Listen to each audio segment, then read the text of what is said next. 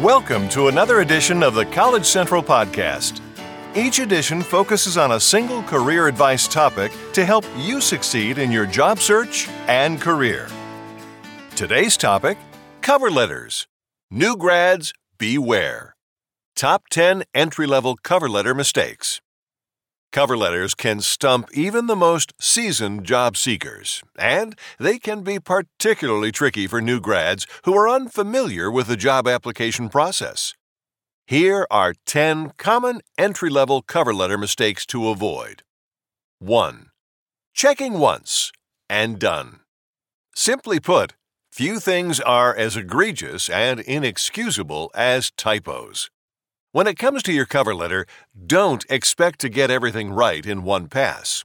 Instead, triple check for spelling and grammar, as well as correct company name and contact information. That includes yours and the employer's. Also, ask a friend, family member, or teacher to proofread your application materials.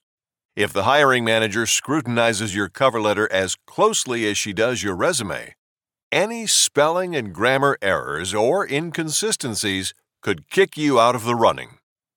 Number 2. Resume rehash. Don't parrot your resume or copy-paste your resume bullet points.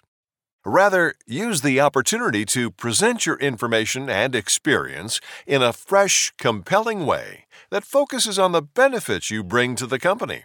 Remember, a cover letter is a concise piece of marketing that highlights what makes you unique, personable, and perfect for the role. 3. Ditch the bio.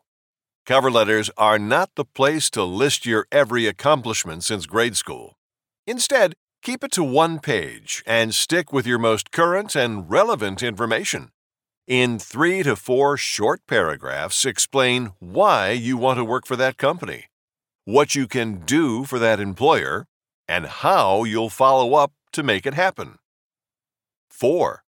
Being too casual and conversational. Yes, the cover letter is a great way to introduce yourself, but not with, "Hi, my name is John Smith." Instead, use a formal business letter salutation. Explain in the opening paragraph which job you are applying for. Then, tailor the next 1 to 2 sentences to quickly connect the dots on why you are a great fit. Number 5. Saying too much or too little. Highlight only the most relevant experience you have that relates to the open position. Your cover letter is a personal billboard, so identify and advertise the top 3 to 4 selling points that will motivate the hiring manager to call you. Save the other reasons for your interview. Remember, you want to wow the employer with your cover letter and resume. So don't hold back anything major, interesting, or persuasive that could help you land the gig. Don't play coy and save the good stuff for the interview. You may not get another chance to sell yourself into the role. Number 6. No personality. If you can't distinguish yourself from the start as a memorable, "Yes, I can picture you working for my company" type of candidate, you may not make it to the next level. Make sure your cover letter highlights your individuality and as someone who can connect with the employer. 7. All about you. Your cover letter, resume, and interview, even your thank you note, should all focus on what you have to offer the employer, not vice versa. Always make meeting the company's needs your priority. Number 8.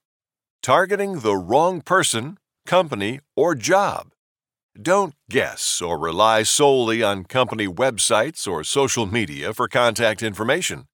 They may be outdated or simply incorrect. Instead, dive deep, research, and confirm the name of the hiring manager.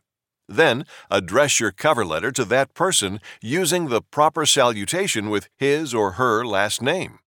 If you absolutely can't find that person's name, use "Dear Hiring Manager," and, as strange as it may sound, make sure you're applying for the right job at the right company. Also, creating several templates with the same letterhead, general introduction, and closing to save time is fine, as long as you update and tailor the middle paragraphs for each job. Cover letters and applications containing incorrect company name, job title, and duties are pretty much discarded. Number 9. Dropping names and little lies. With permission, do include the name of the person at the company who referred and encouraged you to go for the job. In the first paragraph, include, for example, I am writing to apply for the position XYZ, which I learned about through John Smith in the finance department at your firm.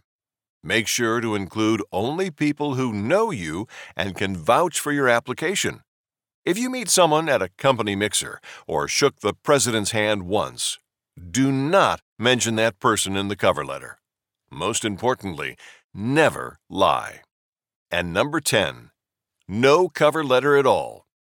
The vast majority of job applications will require a cover letter. And even if you're applying in person and filling out a standard application form, go ahead and include a cover letter, unless instructed otherwise.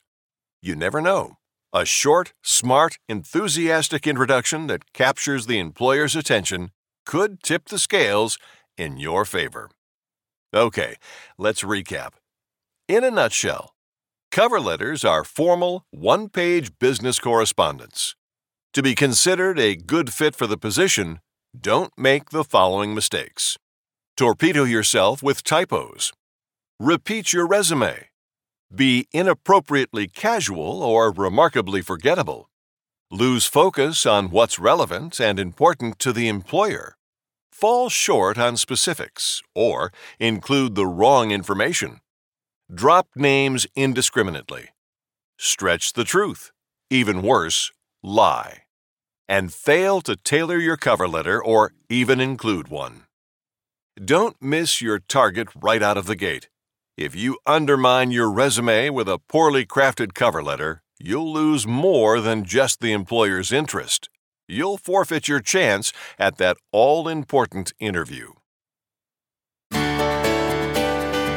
Thanks for listening to this edition of the College Central Podcast. If you like what you just heard, pass along our web address, collegecentral.com. Register, search, and apply to over 500,000 jobs listed today. This has been a College Central Network production. The entire content of this edition of the College Central Podcast is copyrighted and the property of College Central Network, Inc., all rights reserved. College Central is a trademark of College Central Network. Join us next time for another edition of the College Central Podcast.